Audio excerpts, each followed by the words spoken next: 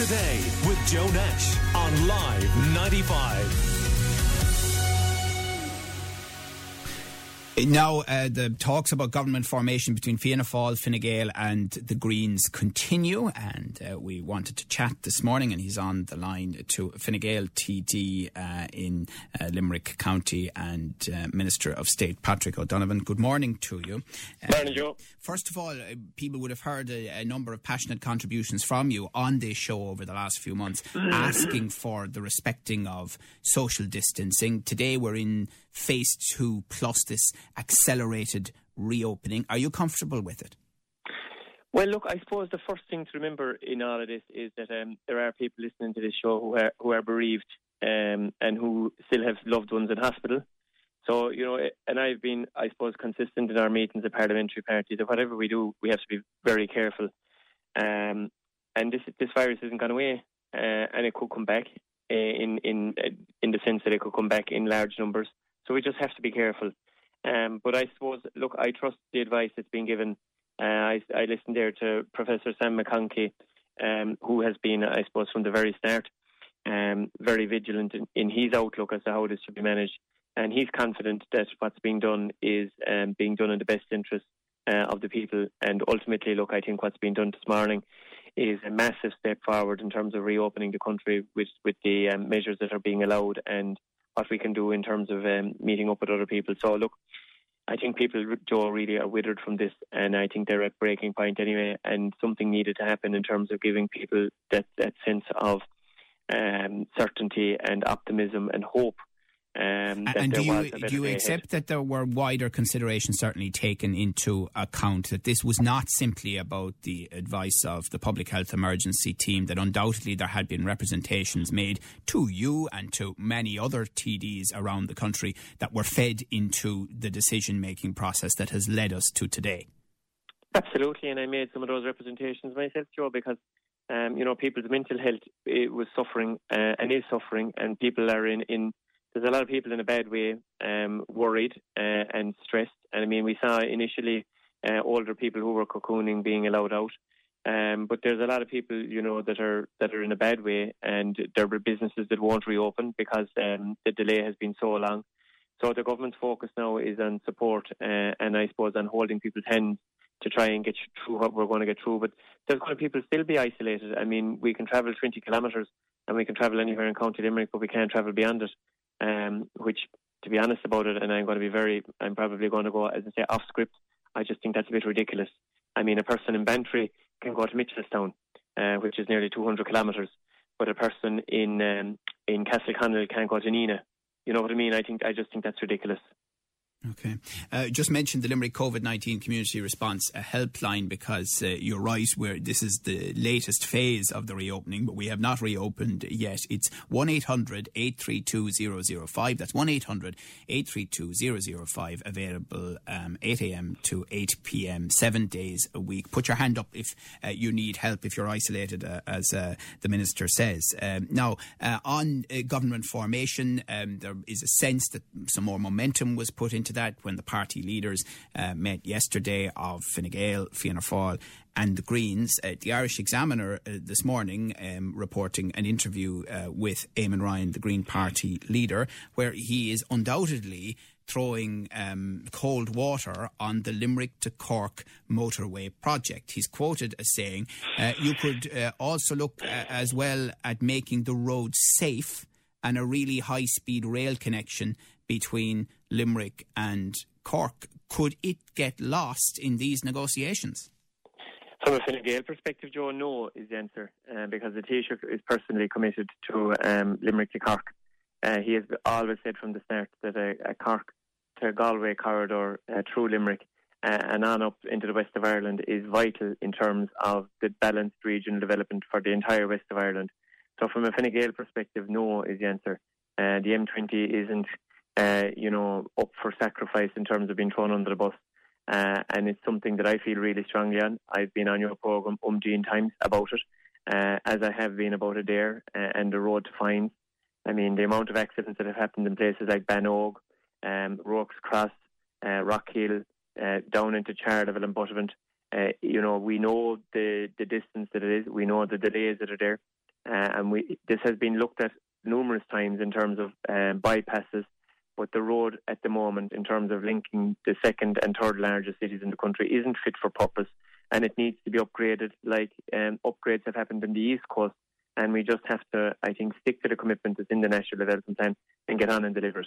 Yeah. Now, you know that people in Limerick, including the listeners to Limerick today, are politically aware. They have a good understanding of their political history and where we are today, and not just in the context of COVID-19. There undoubtedly are tensions even within Fianna Fáil and Fine Gael, between Fianna Fáil and Fine Gael, the Greens as well.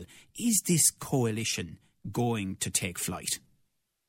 Well, we wouldn't have gone into this negotiations at the start, Joe, if we weren't serious about it, because remember, the cant around the general election was changed. Now, no one ever explained to me what that change in inverted commas was, because the people who won big numbers didn't run away. The first thing they did was headed for the hills, and we haven't seen much of them since. So, they got a big mandate, and they left the country in basically an ungovernable situation. Well, they said they went and offered now people, and they wanted to form a government, and Fine Gael didn't want to form a government with them, nor did Fianna Fáil. Sinn Féin you're talking about, of course. Well, Joe, you know something? A lot of people say a lot of things before the election, but we were very consistent. Sinn Féin's economic policies just don't match with anything that we would have. But there are other parties that Sinn Féin would match up with, but they didn't even bother having discussions, because they believe it's everybody else's problem bar their own. So they got this big mandate, and the first thing they did was run away. 48 hours of negotiations, threw up their hands and said, lads, we can't do it. That's not the way you form a government. So anyway, we looked on and saw that the people who so-called won the election were never going to... Remember, there's 87 TDs who wanted Fine Gael out. That was the one thing they wanted. But the very first time then that they were asked to try and do something, they couldn't agree with it. So, I mean, the people gave... Right, that's fair enough now, but what about what's happening now? What's happening now then is a result of what didn't happen after the election. So we stepped forward and we launched a programme for government negotiations, and they're culminating now. And hopefully we can get to a situation where we have a package of measures that can be put to the three parties to have their own votes in it based on their own mechanisms. And we have a mechanism that allows our national executive, our membership, our councillors and the parliamentary party to have a vote. And is that a weighted system, by the way, Patrick? It is. And we were the first party to introduce any kind of a mechanism where people other than TDs and senators would have a vote. So the parliamentary party have 50%, and the other 50% in is divided down based on a weighted system. Right. So, you might look at that and say, well, if there is an agreement signed off by the leadership of Fine Gael, then maybe, perhaps, it's likely that the vast majority, if not all, of the parliamentary party will go that way as well. And then you're looking for, and I understand it's a straight majority in Fine Gael, you're looking for 50% plus one. In Fianna Fáil, it's 50% plus one. In the Greens, it's 66% of their membership having to agree this, which feels like a very high hurdle. Yeah, and look, that's up to themselves. I mean, I wouldn't comment on what internal parties do with their own mechanisms. It is a high hurdle. And into the middle of it, then they have a leadership issue, which is again a matter for themselves. But look, I would be hoping that we can get, regardless of how parties, the mechanisms of how they vote, I would hope we get to a situation where we have a programme for government that can be presented in an acceptable format, and that people see the economy has ran onto the rocks again. We have huge economic problems to get the amount of people that we have at the moment unemployed back to work. That's the first priority. Get people back to work and get the economy moving again. And I think beyond that, beyond actually making sure that we have people in secure jobs and that they can look after themselves and their families and pay their mortgages, I think at the moment everything else is secondary. Yeah. Now, in recent times, as a Minister of State, you have been the most senior government representative in the two constituencies of Limerick. If this coalition is formed, you are obviously in the mix. Niall Collins of Fianna Fáil would be in the mix. Brian Ledden of the Greens would be in the mix, not to mention Kieran O'Donnell of Fine Gael, Willie O'Dea of Fianna Fáil, and whoever you're having yourself. One of the criticisms of the previous cabinet was that there wasn't sufficient representation outside of Dublin, regions like Limerick and the larger Midwest. Isn't there a serious worry that could be the case again? There is, because it was a worry the last time. And, I've been on your show and I've been very straight. A region as big as the Midwest, covering North Tipperary, all of Limerick and Clare, should have a cabinet vice.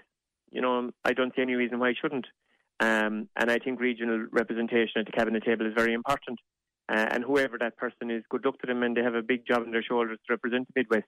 But I've been the only minister in the area for the last number of years. With Pat Breen and Clare, it's been a huge honour to represent the region as a Minister of State in the Department of Finance and Transport before that. And we did achieve a lot, but there's no doubt about it. I think having a cabinet minister, you can achieve a lot more, and certainly carries a lot of weight. And I think that the region does deserve to have a cabinet vice. Right. And one other question. It's one thing if this government is formed and there's some pathway to progress. If it isn't formed, where are we going then? Another general election? September time? Well, no, not necessarily. I mean, if the government isn't formed, I think the first thing that has to happen is that the President has to be told that, the Taoiseach can't be elected and can a dissolution be granted. Under the Constitution, the President can refuse a dissolution. And as I said a while ago, the people who've ran away and have headed to the hills could then be asked, well, you got your mandate for change. Let's see what you can put together. But there could well have to be an election, and in the current circumstances, that seems like something nobody would want. Nobody would want, but I mean, the hodgepodge of the Dáil that we have at the moment, Joe, came about because, people know the platform that I stood on, and I don't believe that you knock on anybody's door saying, vote for me, I want to be in opposition, or vote for me, I'm an independent, I really don't want to take any side. I mean, there's a lot of people that are getting away with it here in terms of, well, who do they actually support and what do they want? I mean, I think we have about a quarter or more than a quarter of the Dáil now that are made up of people who I haven't seen their hand. I don't know what they actually want or who they support or what they'll support. And it's time, that I think people voted for people in good faith. And I don't know anybody who said, go out there and canvass for me and knock on doors and say, vote for me, I want to be in opposition. Because I don't think it achieves anything for anybody. Sending somebody to the Dáil to represent County Limerick or the City of Limerick who doesn't want to play a part in government. It's the most important job, and it's the job that I think all of us seek to want to do, which is go and represent County Limerick or the City of Limerick, effect change. And the only way you can do that is through government. Okay. All right. Well, listen, thank you very much for talking to us this morning. That's Minister of State and Limerick Fine Gael TD Patrick O'Donovan there. Call Limerick Today now on 46 19 95.